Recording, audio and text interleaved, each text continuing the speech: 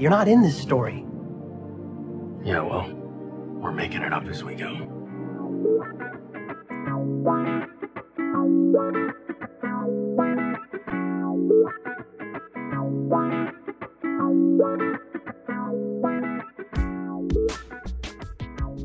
Hello and welcome to Making It Up As We Go, a Destiel fan fiction anthology podcast. We're making it up as we go. I'm your host and reader, Nerdy Nerdenstein. The story is ours now. You can't have it back. Please be warned that the stories featured can and will contain explicit sexual content and is not intended for young audiences.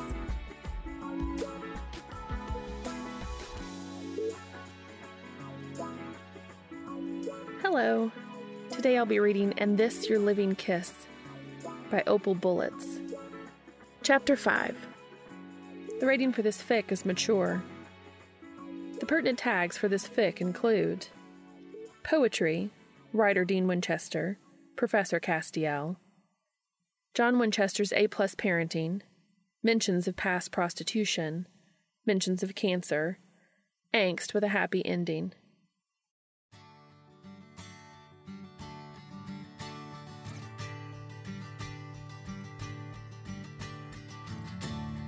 Poetry is no place for a heart that's a whore. And I'm young and I'm strong, but I feel old and tired, overfired. And I've been poked and stoked, it's all smoke, there's no more fire, only desire for you wherever you are. Chapter 5. John Winchester's Waltz. Dean was nervous going back to class on Tuesday. He'd had a lot more fun than he'd been expecting at Missouri, sure. Jody and Donna were both friggin' awesome. He couldn't wait for the burger date he'd set up with the sheriff who insisted she knew where to get the best cheeseburgers in a 100-mile radius. And their foster daughters, and of course Patience, all turned out to be funny and interesting young women.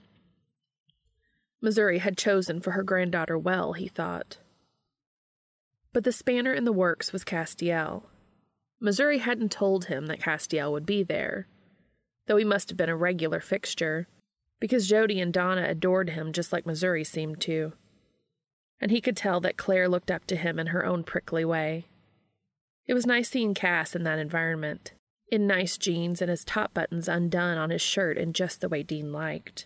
He thought back to how Cass had sat holding his glass of wine and leaning forward toward Claire, a dark curl falling over his forehead, face slightly pink from the alcohol, and discussing Vonnegut and Bradbury in the same breath.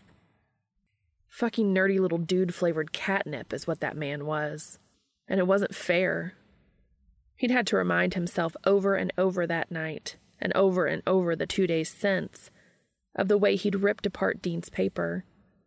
Dean was far too low, a bottom-feeding deep-sea fish on Castiel's radar to be noticed by him like that, even if he swung that way.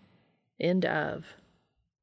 "You look constipated," said Kevin when he sat down at his back desk. Dean rolled his eyes. "Thanks," he muttered. When Cass arrived, he was wearing a tie, which meant closed shirt buttons, thankfully. And he didn't give Dean any special acknowledgement from seeing each other over the weekend, except for one thing. He handed back everyone's papers, and when he set Dean's on his desk, he subtly tapped at the new message written in the corner.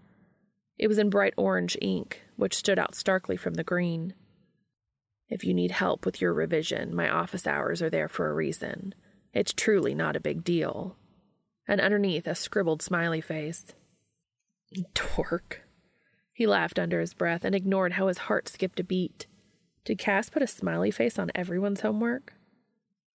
"Okay, read the notes later," said Cass, not unkindly. Some of the students grumbled and put their papers away. There were too many overachievers at this school for them not to want to pick apart their grades immediately. "We're starting the mid-century unit this week. The middle of the 20th century was every bit as rich and complex as its early days. Many movements grew out of this time period, including the Beat Generation, formalism, surrealism, confessional, deep image poetry, and many more. This is because we are now concerning ourselves with the generation of men and women who grew up in the Great Depression and lived through World War II.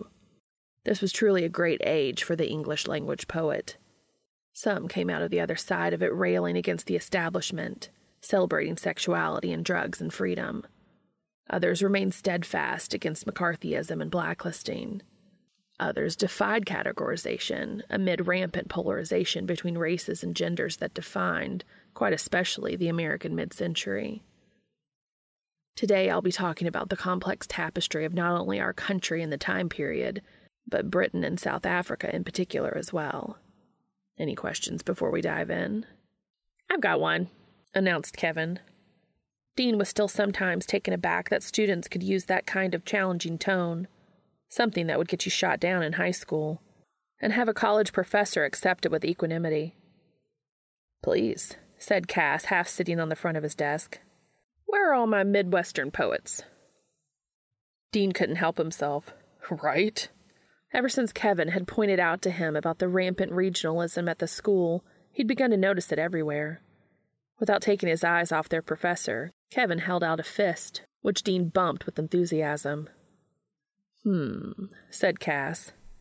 "Where do you hail from, Mr. Tran?" "Michigan." "Well," said their professor, with a growing smile on his lips. "Stay tuned for Thursday. I think I can oblige you." For whoever you are, you say my time here has been some sort of joke, that I've been messing around, some sort of incubating period, but when I really come around, I'm cracking out, and you have no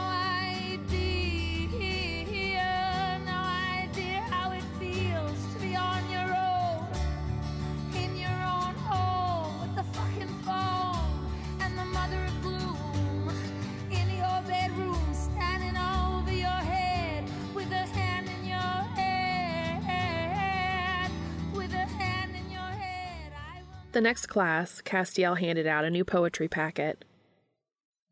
"All right, everyone," he said, causing conversations to peter off and people to settle in their chairs. "We're going to begin our mid-century journey by looking at some American poets that typify the period. And Kevin?" Castiel paused, zeroing in on Kevin. "They're both from Michigan." "That's what I'm talking about." Kevin grinned, though per usual he didn't bother with any notes. He leaned back in his chair, crossing his arms and ankles as if to say, "Let's see what you got." Cass wore a tiny, satisfied smirk as he uncapped a marker for the whiteboard. "Remind me, everyone, what are the levels of a poem? First." The class sighed and chanted their way through typographical, sonic, sensory, ideational, and fusional. "Good," he said, finishing off the last word with a flourish. "Keep this in mind as we read." He turned on the projector and dimmed the lights as the screen lowered. He tapped a couple times on his laptop, and his PowerPoint popped up with a short poem of 4 quatrains. "My Papa's Waltz," written by Theodore Rithke in 1942. Why don't you do the honors, Kevin? "My Papa's Waltz," he began. "The whiskey on your breath could make a small boy dizzy, but I hung on like death. Such waltzing was not easy. We romped until the pan slid from the kitchen shelf. My mother's countenance could not unfrown itself. The hand that held my waist was battered on one knuckle. At every step you missed, my right ear scraped a buckle. You beat time on my head with a palm caked hard by dirt, then waltzed me off to bed, still clinging to your shirt." The room fell into the usual thoughtful silence whenever a poem was finished. Castiel let it sit for a few moments. He stood to the side of the projector screen, hands on his hips, and surveyed the students. "First impressions."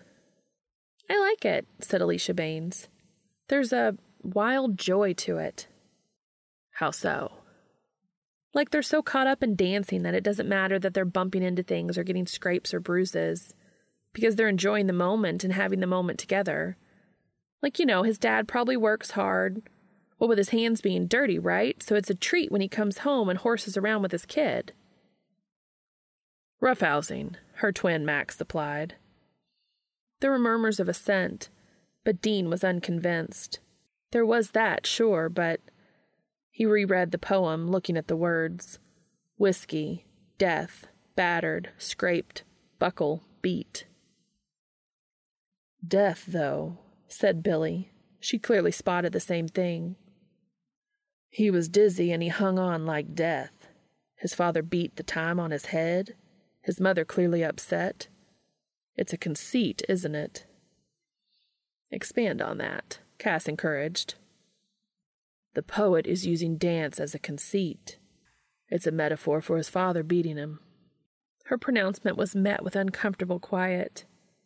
Dean, thankful to be in the back row, stared at the old wood of his desk and the decades of grooves and scratches.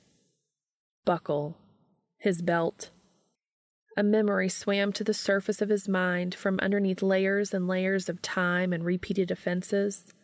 A singular moment of his father, drunk, hands holding the sharpness of anger but none of the steadiness of intent, fumbling with his buckle, 2 tugs, 3 to whip the belt from its loops.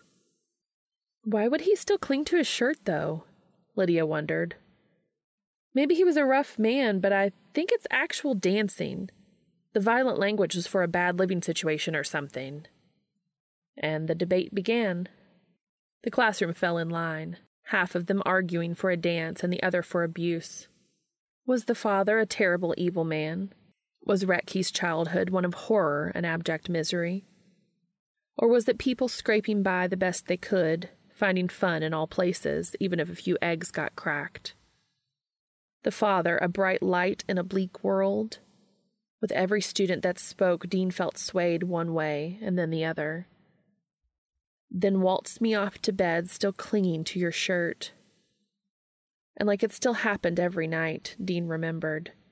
How when Sam and Dean were still small, their father tucked them in at night if he was home, giving them each a soft kiss on their foreheads. His hard laborer's hands gentle and comforting. He used to do that. He did.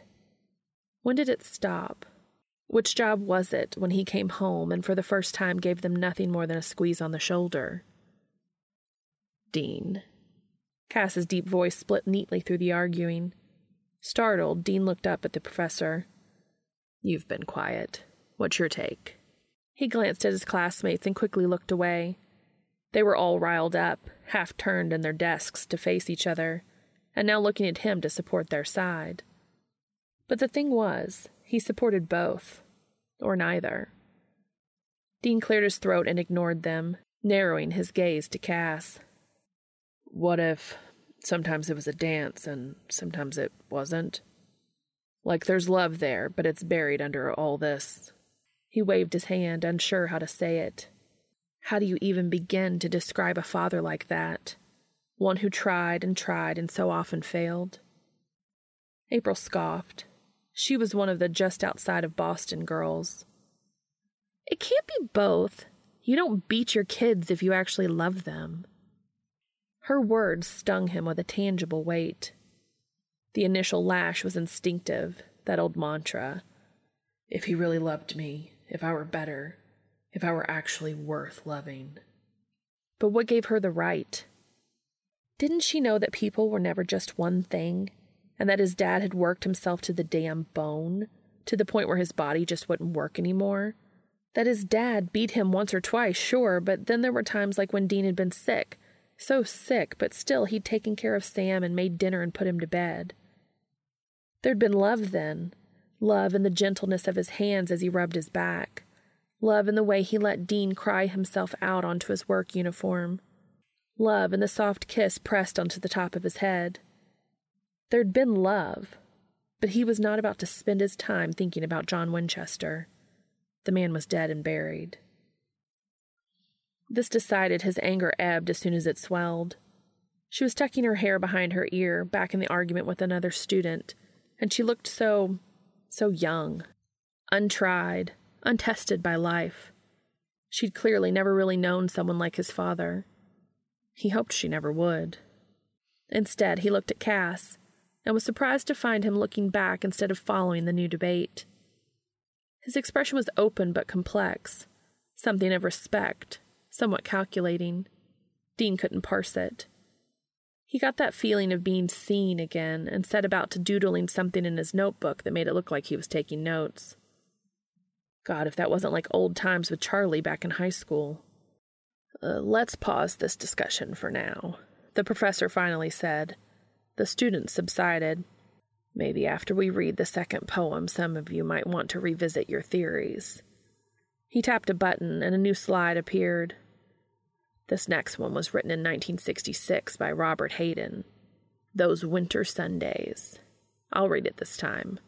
I want you to really listen. Sundays, too, my father got up early and put on his clothes in the blue-black cold. Then, with cracked hands that ached from labor in the weekday weather, made banked fires blaze. No one ever thanked him. I'd wake and hear the cold splintering, breaking. When the rooms were warm, he'd call, and slowly I would rise and dress, fearing the chronic angers of that house. Speaking indifferently to him who had driven out the cold and polished my good shoes as well. What did I know?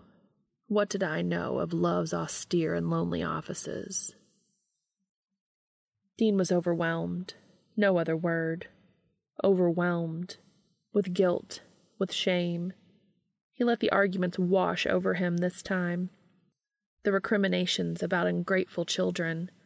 The comparisons of different perceived behaviors of the fathers in the two poems. The nuance. All nuance lost. When Castiel told them to pair off and discuss further, Dean turned toward Kevin more out of habit than anything. Well, my dad died when I was a kid, said Kevin, no preamble. You? Dead too. A couple years ago. Fantastic. You want to talk about the sonic qualities instead? God, yes.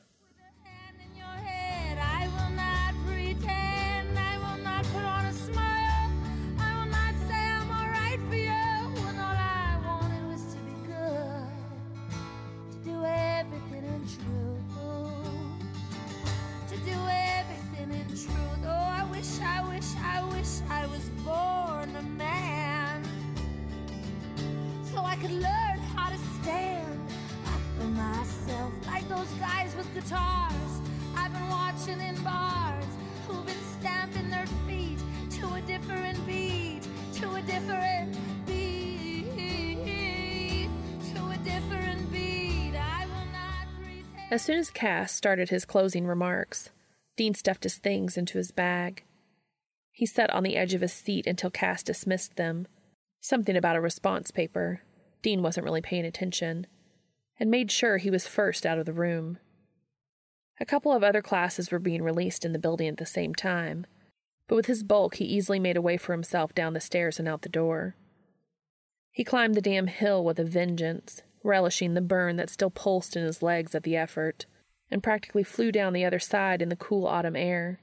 He made short work of the green and the rest of campus, and soon enough Dean was slamming Baby's door shut and peeling out of the parking lot. It wasn't until he was alone on the county road, halfway between Maple Hills and home, when the tears got so bad that he started choking on them. Only then did Dean realize he was crying. He swerved to the road's edge, gritting his teeth through the rumble strip, and roughly turned off the car. Baby's engine cut off with a wheeze. The sobs were loud now, in his ears, and suddenly even the car was too much. The car John Winchester had bought and driven most of his life.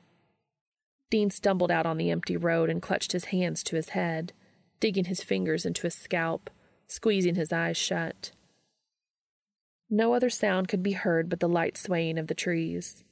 He hadn't seen anyone else for 10 miles. Another sob ripped its way out of his throat, despite his desperately trying to swallow it down. He turned and slammed his elbows onto the roof of the car, burying his face in his hands. John Winchester is dead, he told himself, studiously ignoring how wrecked his voice sounded. He's dead. He's at peace. I'm fine. Quiet lingered. A bird chirped in the distance. The westering sun was just strong enough to fall like a warm caress on his left side. Dean inhaled, exhaled. He pushed himself upright. I'm just fucking fine. He punctuated the words with his fists, pummeling the roof of his car. His hands stung, but it was a good sting. It felt fucking great. He was going to take a goddamn crowbar to this car, and it was going to feel absolutely incredible. He ripped the driver's door back open and snatched the keys from the ignition, reached the Impala's trunk in quick, long strides, and shoved the key in to unlock it. It wouldn't budge. Come on, you piece of shit! Dean tried turning it again until he realized he was using Sam's house key. He ripped it out and fumbled with his key ring, trying to shove them in one by one, not even caring, and when none of them were going in quite right, he started over. His father tugging his belt from the loops once, twice, so angry his hands could barely function. And Dean whirled around and threw the keys straight into the woods. Fuck! He screamed, then crumpled onto the trunk. He didn't know how long he sat there, shoulders hunched and hands pressing hard into cool metal, edge of the car digging into his ass. His anger subsided into a simmer, no longer a boiling rage, but still there, deep under the surface. Had it always been there? Shame crept in, pressing against his chest and releasing his muscles from all the tension, instead wrapping them in a heavy weight. In front of him, his shadow grew long and longer. Dean should never have fucking come here. Kansas had been fine, just fine. He wanted to feel something so bad. Well, he should have been more careful what he wished for, because now he was really fucking feeling. He began to shiver. A hawk flew overhead. At length, Dean became aware of a rustling in the underbrush on the other side of the road. He held his breath as he caught movement, a figure among the red and orange trees. He couldn't tell what it was between the shadows. An old nightmare came back to him, more flotsam and jetsam floating to the surface of his mind now the floodgates were open. A monster chasing him through the woods, chasing him.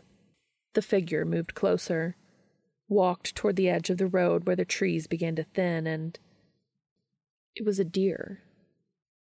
A doe, in fact. She snuffled through the grasses that grew in the gravel, then lightly stepped onto the asphalt. Dean stayed frozen. The deer didn't bound across as they sometimes did at dusk, making Dean slam on the brakes and reach an arm out to brace Sammy in case of impact, whether he was sitting there or not. She just walked, sniffing the ground until she paused, straddling the dashed yellow line. She looked down the road to the east. Then the doe turned her delicate head to the west, toward Dean. Even his shivering stilled under her gaze. He knew deer were just dumb animals, but there was an undeniably natural wisdom in her look that considered him, and in the end was unafraid. They shared an endless moment, sweet and stretched like taffy, until she huffed out a breath and headed on toward the woods. Her hooves made dull clops in the old asphalt, and the gravel crunched when she reached the other side. Dean watched the doe as she slipped back into the trees, glimpses of tan hide and white tail between rough bark and turning leaf. Then she was gone. Dean's phone vibrated in his jacket pocket, startling him. He pulled it out. Sam's name was splashed across the screen. Dean cleared his throat and wiped his nose before hitting accept. Yeah? You're usually home by now. Class go okay? Gonna be home in time for dinner? No. Jack, put that down. Dean could hear Jack saying something in the background. You're right. Put that down, please. Thank you. Dean? Dinner? Yeah, give me 20 minutes. 'Kay. Drive safe, jerk. Bitch. He hung up and patted his pockets for his keys. Shit, he muttered. After a couple minutes of searching through the underbrush near the road, deer nowhere to be seen, he found his keys. Thankfully, they'd hit a tree not too far in. He trudged back to his car and sighed, pausing to rest his hand on the hood halfway around. Sorry, baby, he said.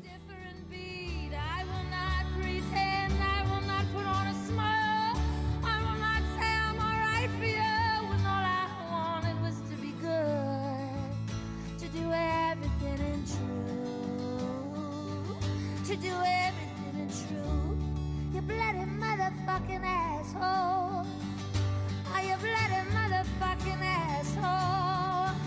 Are you bloody motherfucking asshole? Are you bloody motherfucking asshole? The rest of the drive back to Sam and Eileen's was quiet. The radio was on, but so low that Dean didn't register it much beyond his loud thoughts. He felt himself in the eye of a dark storm. So many memories vying for attention that he had to carve himself out a space of blankness just so he wouldn't crash the car. It was nice, having something to do with his hands. Though he was usually a more relaxed driver, and conscientiously signaled when appropriate, looked twice before turning or changing lanes. The fine tremor in his fingers was lessened that way, with something important to concentrate on. Each day was getting shorter as autumn limped ahead, and a low sun was settling close to the horizon by the time he reached the neighborhood. Someone was walking their dog, but otherwise everyone was inside, house lights already turned on, cars parked in driveways and along the curb, home for dinner and family. He supposed that's what he was there for as well, but Sam and Eileen led their own lives. Dean was only ever a visitor to their house, to this type of life. That had always been the case, at least since his mom died. Their little house, snug between its neighbors, maybe needed a bit of care. Sam and Eileen were both very busy, and with a small child to boot. But with the shades yet to be drawn over the front windows, Dean could see his enormous little brother chasing Jack around the living room, and all the love and happiness it entailed. It was a good house, a good home. Sam had grown and built himself something and found a good partner to build it with. That pane of glass between them may as well have been a brick wall for all Dean felt he'd taken a wrong turn somewhere, been left behind. Still mired in old ways, old thoughts, old fears. He sighed and trudged up the front steps to find the door unlocked. Before now, Dean could never have imagined him or Sam being able to live in a place where it was safe enough to keep the door unlocked. "Dean!" shouted Jack and ran up to hug his leg. He reached down and ruffled Jack's hair. "Hey, buddy." He stood back up. "Sam." His brother narrowed his eyes. Dean figured he must look as worn out and on edge as he feels. "Jack, go tell your mother that Dean's home," he said. He waited until Jack ran off to do his bid before he asked, "How was class?" "Not now, Sammy," Dean said. Sam took a breath in, but after a moment of thought only let air back out. Dean knew he wasn't giving up, but maybe, for once, Dean didn't want him to. "Lasagna's been resting. It's probably ready to cut now." "What, you actually made lasagna?" "Hell no, it's Stouffer's." Sam led the way into the kitchen. Dean snorted. "Good enough for me." The kitchen was noticeably warmer from the oven, and it was filled with the rich smell of meat, tomatoes, and cheese. Sam opened the cupboard to get plates. "I miss Karen's lasagna," he said. "You know how to make it, right?" "It's been years," said Dean. When Karen wasn't feeling well enough to cook, but at least well enough to sit at the kitchen table and drink some tea, she would direct Dean around the kitchen while Sam did his homework and Bobby was finishing up in the office. It seemed so long ago, like a deep, wide gulf had opened up between then and now. The intervening years were blank and empty in comparison. A doldrums that could have lasted 4 years, or 40. "Don't even know when I last made it." He rummaged through the silverware drawer for forks and knives, picking out a little fork for Jack that had frogs on the handle. "You should call her later," said Sam. "Get the recipe. Maybe we can make it this weekend." Call Karen? He hadn't called her or Bobby in an embarrassingly long time. He could imagine it now. "Hey, sorry I blew you off and didn't pick up the phone the last few times you tried calling, but can I have a recipe?" Thankfully, he was saved from replying by Eileen entering the kitchen, and then there was a kid to strap into a booster seat and paper towels to hand out and dinner to eat. The conversation at the table stuck to lighter topics, funny things at the office or listening to Jack describe in detail all the games he'd played at daycare that day. When they were done eating, Dean waved his brother and sister off, taking on the cleaning himself. Sam let this slide, too, and Dean was glad of it. Very thoroughly, and listened to the three of them playing around in the other room.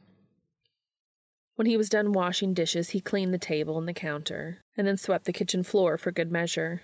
Then he grabbed a bottle of scotch and went to sit on the patio. Sam and Eileen's front yard was modest, but they had a decent-sized yard in the back. Their patio was big enough to hold a large round table with 6 chairs, the kind of table with an umbrella attached to it so you could have shade in the summer. To the left was a small garden lined with gray stones looking a little overrun. Another one of those projects overachievers like Sam and Eileen started with good intentions but had trouble keeping up with. There was a crabapple tree taking up a good portion of the right side of the yard, and in the middle of the open space was a fire pit. No fence shut in the property, but there was a tree line on the far side separating their backyard from the backyards of the houses the next street over. The sun was mostly set now, and the evening just cool enough to discourage mosquitoes. Dean kicked back one of the chairs and slumped down. He poured a generous amount of scotch into a tumbler and nursed it, watching the fireflies flicker in and out like sparks. Dean was on his second glass when Eileen stepped outside with Jack in her arms. "Say goodnight to your uncle." Jack wore the pout of a child who was tired and in denial about it, but the argument must have already been fought and lost because he just reached for Dean. "Hug." The unstudied gesture, the honest sweetness of it, hit Dean like a thorn in the heart. He set down his glass and allowed Eileen to hand the kid over. Jack squeezed his arms around Dean's neck, but Dean was gentle, so gentle in the way he held him close. In this moment, he was so incredibly aware of how precious this child was. He hadn't felt like this since Sam was a kid. Those moments when you understood that you would die for someone if the need arose, and walk willingly into that death without regret. Not a morbid thought, just a simple truth. And if death was easy, what else wouldn't be worth the sacrifice for him? When Eileen scooped Jack back up, Dean could see the same thing in every line of her body, in the curve of her arms keeping him safe, in the soft smile resting in the corner of her mouth, the happy kiss she dropped on the crown of his head, because why not? Why would she think twice at showing her son affection, at expressing her love for him? Had John Winchester ever felt that way about his sons? After they went back inside, Dean tensed, jiggling his knee. As expected, it wasn't long before Sam came out to join him, sliding the back door shut with a decisive snick. He pulled out the chair next to Dean's, the metal scraping against the cement. Only when he reached for the liquor did Dean look up and realize that Sam had brought his own tumbler along. Eileen must have told him he was drinking. The brothers sat for a few minutes. It was nice, the dread of the upcoming discussion notwithstanding. Dean missed those quiet moments with Sam driving around the country, stopping in the middle of a field at night, crickets chirping, and stars glittering like a sea of diamonds overhead, and no words between them, only a 6-pack of beer bought at the last gas station. Fireflies and scotch weren't a poor substitute, Dean decided, but it might have to wait for another night. He sighed and broke the silence. "You ever take lit classes in college?" Sam cleared his throat and shifted in his chair. "A few," he said. "Ever read Retke?" Sam shrugged and shook his head. Dean slid his phone out of his pocket and a quick Google landed him on My Papa's Waltz easily enough. He handed the phone over for Sam to read. Dean watched him carefully, but his face was neutral, only the slight movement of his eyes crossing back and forth over the lines. When Sam finished, he tossed the phone at Dean and took a swig of his whiskey. "Sounds like Dad. Just as likely to laugh and tell stories when he drank as he was to yell you out of the room." Dean couldn't help a rueful smile. Trust Sammy to get to the heart of the matter in a split second when it took the class 15 minutes. He brought up Hayden's poem and shoved that under Sam's nose, too. Gamely, Sam set down his glass and took back the phone. This one Sam read twice, a frown pulling at his mouth. "Tough class today," he said at length, putting the phone on the table between them. Dean shrugged and watched the screen go black, obliterating the words. Those kids. He took a drink and started over. Most of them were convinced that one father was good and the other evil. Or that Retke's dad was overall shitty and that any fondness that came through for him in the poem was fucked up. Like he got Stockholm Syndrome from his own dad. Or with Hayden, like he was totally ungrateful for all the work his dad did. And they just skipped over the chronic anger, like in this case it was excusable. Like there's some kind of line a father has to cross before you're allowed to hate him, or fear him. But that also means you can't love him. Dean dropped an elbow on the table and rubbed his forehead. Talking about it like any nice thing you feel for him is a lie. Like you're some sad little victim whose mind is so twisted you can't even trust your own damned feelings. They were so fucking judgmental, and you could just tell from the way they talked about it they never had to. He screwed up his courage and looked over at Sam. His mouth was pressed in a thin line, and his eyes were watering just enough to catch the low light and hold it. I get it. Do you? Dean barked a laugh. At least you fucking stood up for yourself. Dean. At least you talked back to him. I was just yes sir, no sir, right to the end. I wish you'd left him. And then what? Dean hissed. What kind of son would I be if I'd left him? He couldn't take care of himself. Was he just supposed to wake up in his own piss? Was he supposed to crawl across the house every time he needed to eat? What? He worked his fucking ass off in the shittiest jobs known to man all his life for us, and never heard a damn word of thanks for it, and I should have said sayonara, see you later when he needed me the most? Did he ever thank you? Sam crossed his arms and leaned back in his chair. What? You're so worried about whether either of us ever thanked him. And sure, maybe we should have said it once in a while, but did he ever say it to you? Of course not, Dean muttered. But that's different. Is it? Sam shook his head and looked out on the fireflies. Love's austere and lonely offices. That could be a father taking care of his son. Could also be a son taking care of his father. I didn't do it for thanks. Maybe he didn't either. That's not the point. Then what is the point, Dean? I used to tell myself when I stopped.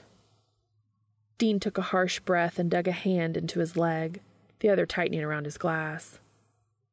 When I went to live with Dad, that was a choice, Sam. Not like I didn't know how he'd be. Not like I wasn't going to miss you and Bobby and Karen. It was my choice. Just the reasons I used to lie to myself about. Like what? Sam asked softly. Like I was doing it out of duty, because Bobby and Karen had done it before, but they had each other to worry about. Couldn't be them. You had your whole future ahead of you. Couldn't be you. Had to be me, right? No, it didn't. Just listen. Sam curled his fist on the table, but nodded for Dean to continue. I thought to myself, I have to do it because I owe him. Or because he'd be just pathetic on his own. Or that nasty thing he just said, he didn't mean it, no hurt feelings. Or if you weren't such a whiny bitch, this wouldn't be so hard. This shit is easy as pie. Or, what would other people think of our family if no one stepped up to the plate? But you know, he said with a bitter laugh, I wouldn't wish having lived with him those last years on you or anybody. The idea of owing him, that guy, we pulled our fucking weight. Damn right, Sam murmured. He definitely meant some of the shit he said. And I might be a little bitch, but I am long, long since past caring what other people think of me. Or I thought I was. Because... He drained his glass, poured himself a third. I haven't thought about him in a long time. He died, and I thought, well, that's over then. But I'm thinking of him now, and you know what I remember? Not all the shit he said, 'cause those days where he was mean were a dime a fucking dozen. Not that time he left me behind at that boys' home as a punishment for stealing food. Even though the moment I realized he wasn't coming for me was one of the worst moments in my fucking life. Not the couple of times he raised a hand to me. Kids out there get beat a lot more than that. What's the big deal? It is the big deal, Dean, Sam burst out. He crossed the line long before he ever hit you. He crossed the line when he left us alone so long we had to steal to eat. Though I wish I'd stolen a lot more, because he definitely crossed the line as soon as you prostituted yourself to fucking feed us. Dean's breath stopped in his throat. How? Oh, I didn't realize it at the time, Sam spat. But do you really think I don't read your fucking poetry? He honestly hadn't. No. Skimmed it, maybe. Well, it's boring and nothing. It's good, Dean. But I can barely stand it because I get so damn angry. I read the poems over and over and over again, and each time hoping I misread it and that I'll see something different, but it's always the same. I wanted him to rot in hell for the shit he did to us, but especially the shit he did to you. Why do you think I never wanted to visit him? You get it, don't you? Poems like The Hunt, where you're chasing after monsters or going up against demons. That's just you projecting shit, right? Those monsters and demons are Dad. Am I wrong? Don't psychoanalyze me. Sam took it as his inability to deny, which of course it was. And Dad, as you described him in those, like some kind of superhero, that was just wishful thinking. No, Dean cut him off. No, it wasn't. Then what? It was still Dad. Dean smiled, ignored the tear that at long last broke free. That's what I was trying to tell you. When I think of him, none of that stuff is what I think first. There was this one time, I must have been 12 or 13. He was working night shifts as a security guard at some warehouse in Ohio or something. So he's asleep by the time we wake up for school, and I wake up one morning really sick. Bad headache, bad cough, can't breathe through my nose. But still, I get up, get you to school. I go to school too, because I couldn't quite fake Dad's voice yet, and I sure wasn't going to wake him by asking him to call out, or the school calling him to see where I was, right? And I make it through the day, and I pick you up. You do your homework, and I make you dinner, and I bundle you off to bed. But I'm fucking miserable. Can't sleep, but can't do anything else. Just lying on the couch with the TV on, but not watching it. Shivering. Can barely lift my head. Then Dad comes home. Must have been 4 or 5 in the morning. I can hear him opening and locking the door, throwing his keys on the table, and I'm kind of scared, you know? Is he going to be mad that I'm not in bed? But he walks in, and I see him, and I'm so relieved that he's home, I start crying. He's crying in earnest now, overwhelmed by the memory unburied, awoken and alive. I can't help it. But he doesn't tell me to shut up. Doesn't tell me to act more like a man. Doesn't yell at me or force me to go upstairs. Doesn't say how he's too tired to deal with my shit. What did he say then? Nothing. Dean laughed a little. Nothing at all. He just comes over the couch and helps me sit up. He's real gentle about it. Then he sits on the couch himself and pulls me into his lap. I can't remember the last time he did that, but I don't question it. His jacket is unzipped, so he tucks it around me and his arms, too. He smells like leather and aftershave and a little sweat, but he's really warm. I stop shivering. He changes the channel and he's laughing at some morning show, and I just feel so... Dean swallows. Safe. Then what? Asks Sam, barely even a whisper. Dean shrugged. I fall asleep. Wake up in my bed later. Dad had seen you off to school and called me in sick and everything. They sit in silence for a few minutes. Dean takes another slug of whiskey, and there's no burn anymore. Just smoothness, earthiness. He wipes away the tears. So, yeah, I still love him. Boy, do I hate him for some of the shit he did, but it doesn't matter. I took care of him because I love him, and I guess that makes me weak. Because he abused us, and that's the bottom line, right? And so my love for him doesn't matter? Or it means that I'm sick. I can't feel sorry for him that he got dealt such a shitty hand. I'm not supposed to worry about him because he's an asshole. I'm supposed to denounce him and feed him to the dogs and pretend he doesn't mean anything to me. I'm still some fucked up little kid that doesn't know any better than to love his own damn father. Loving him doesn't make you weak, Dean, said Sam, sighing. Or if it does, then I'm weak too. Yeah, right. You just said you hope he's rotting in hell. No, I said I wanted him to rot in hell. Wanted. So? Purgatory might be good. You know, just enough so he understands what he did. Sam gave him a wobbly smile through his tears, up but shuddering back down again. Then, yeah, I think he should have some peace. The admission was surprising enough that Dean's tears petered out. I don't know. Thought you still hated him. Really? You think it was all crocodile tears when he died? You think that of me? Dean watched his little brother, his patented kicked puppy look melting into defeat. God, how was that even worse than the puppy look? Of course not, he said. He thought back to their father's last breath and to the funeral itself. No, I never thought that. Sam relaxed, even looked a little relieved. Eileen's been through a lot too, you know. She was at this orphanage in Ireland for years.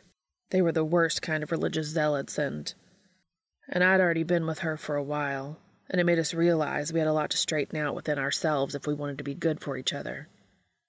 If we ever wanted to be able to be good for each other. So maybe that helped. But, when you knew it was close to the end and you called me, and I walked into that hospital, I had all these things I wanted to say to him. All of these really well thought out lawyerly answers to any argument or accusation he'd laid against me.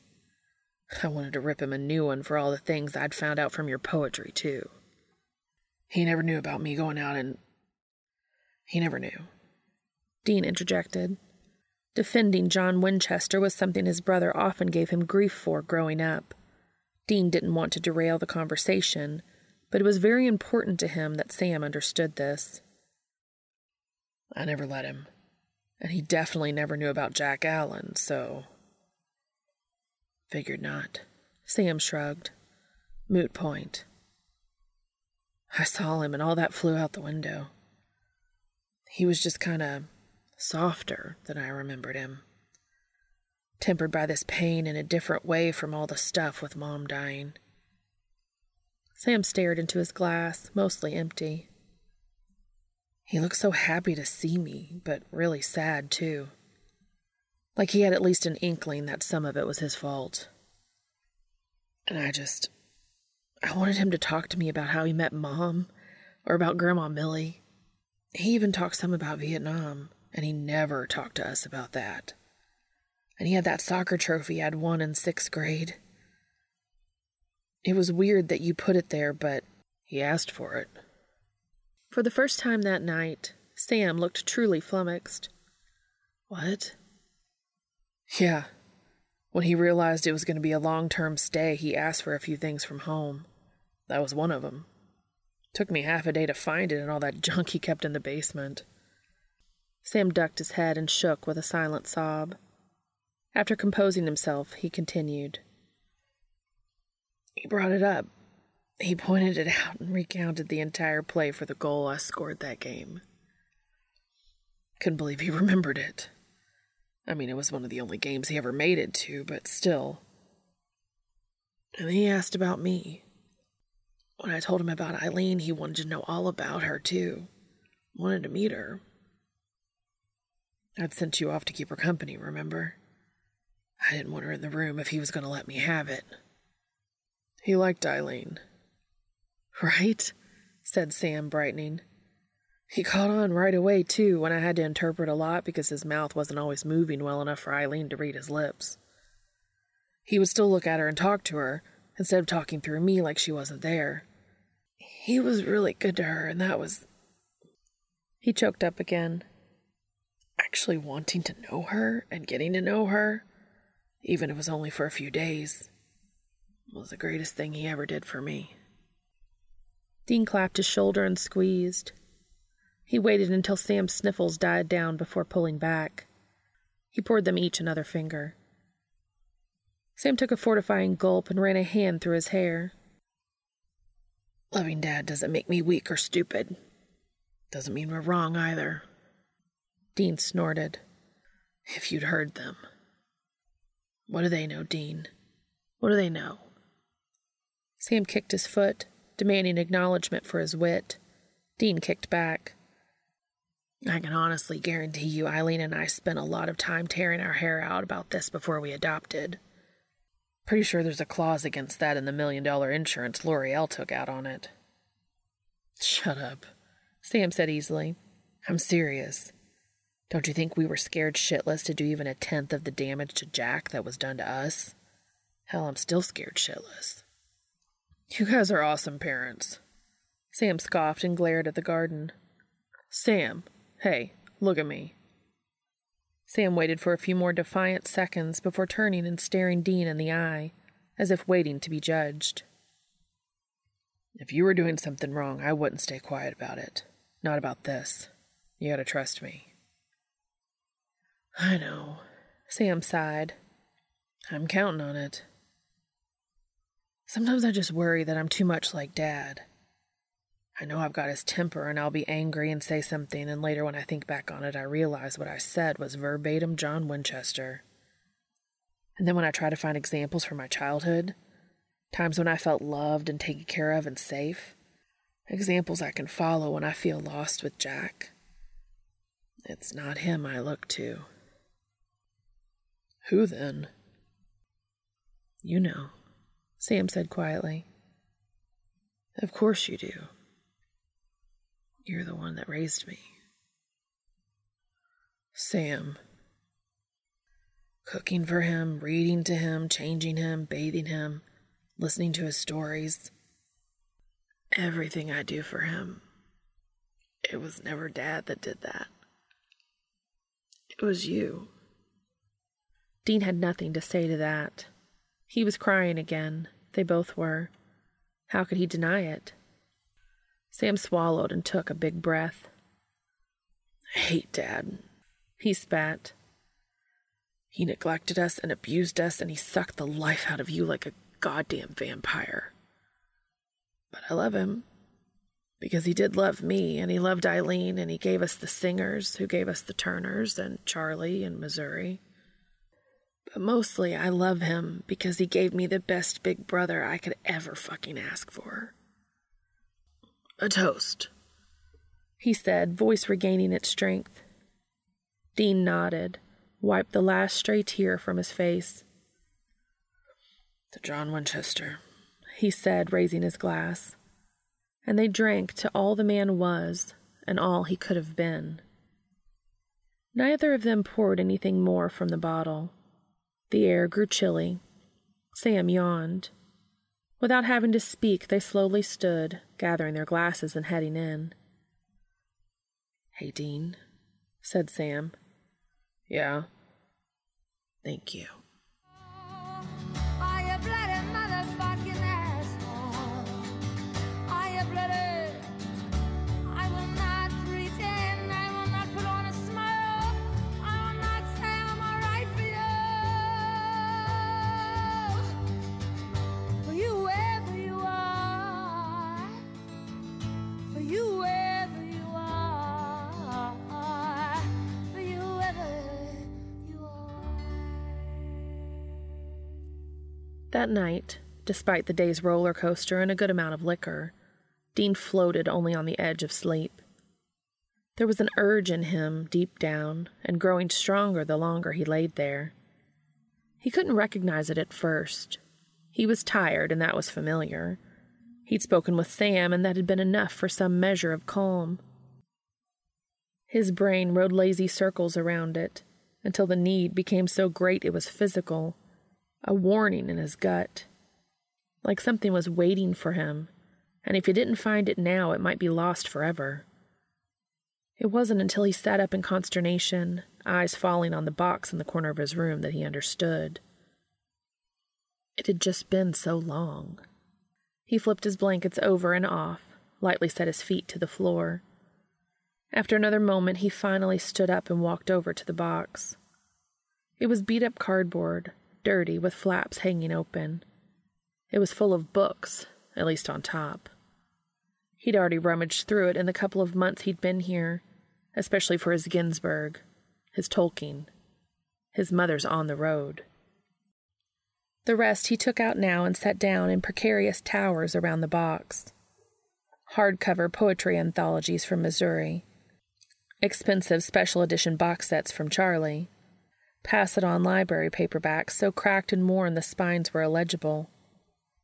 Beneath all those were notebooks, gifted moleskins, black and smooth, cheap grocery store spirals in primary colors, ripped and scribbled and smudged. One of them half empty. It was a blue spiral college-ruled, less ironic now, the metal partially unscrewed from the edge. A few pencils were rolling about the bottom of the box, so he grabbed one of those, too. Dean took his spoils back to the bed and sat with his legs folded. He tucked the pencil in the corner of his mouth and flipped through to the middle, where his very last poem was written. The graphite had spread like a layer of fog over it, and it was fitting, as he had scribbled a simple title for it, The Darkness. He shuddered, turned the page. This one was perfectly pristine, bright white and fine blue lines, a slash of red on either side. He plucked the pencil from his mouth and paused. Backtracking, he hooked the clip on his bottom teeth and pulled. The click it made was loud in the silence of the room. Another memory surfaced, a small one, of sitting next to Charlie and doing homework, pulling his pencil's clip on his teeth repeatedly until she snapped. "Gross, dude," she'd said. Dean laughed quietly, hanging his head. Old habits. He pressed the tip of the pencil to paper. He held his breath. So. He paused. So. It's safe to say he was monolithic. A Midwestern man, nom-vet and no nurturer. I openly admit it. Dean stared at the words, a wobbly sapling of a beginning. They were small and pathetic on the page, and shit, even his handwriting looked awful from lack of use. Who the hell did he think he was, writing down this poor verse like an angsty teenage girl? Who the hell? Ginsberg's drafts. Lines crossed out and adjustments chicken-scratched in the margins and phrases reworked and worked over again. Castiel's comments in brightly colored ink. His hand covering Dean's paper so he would look at him from across the table. It's a first draft, Dean, not the end of the world. Okay, then. He could do this. One word at a time. Dean put the pencil back to the page, and he answered the call.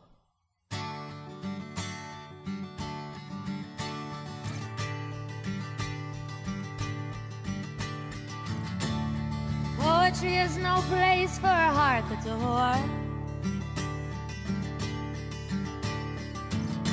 And I'm young and I'm strong, but I feel old and tired, overfired. And I've been poked and stoked, it's all smoke, there's no more fire, only desire for you wherever you are, for you wherever you are. Oh, you say my time here has been some sort of joke, that I've been messing around, some sort of incubating period. But when I really come around, I'm cracking out. And you have no idea how it feels to be on your own, in your own home, with the fucking phone and the mother of gloom in your bedroom, standing over your head with a hand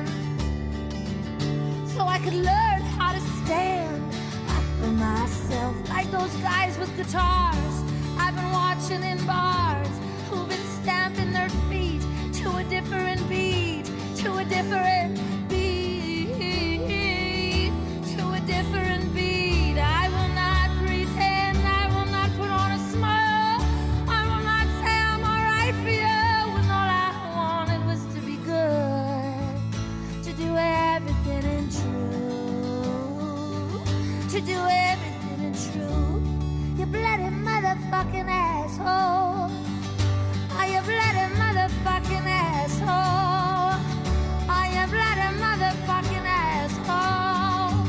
Are you bloody motherfucking asshole? Are you bloody motherfucking asshole? Are you bloody? I will not pretend, I will not put on a smile, I will not say I'm alright for you. For you wherever you are, for you wherever you are, for you wherever you are.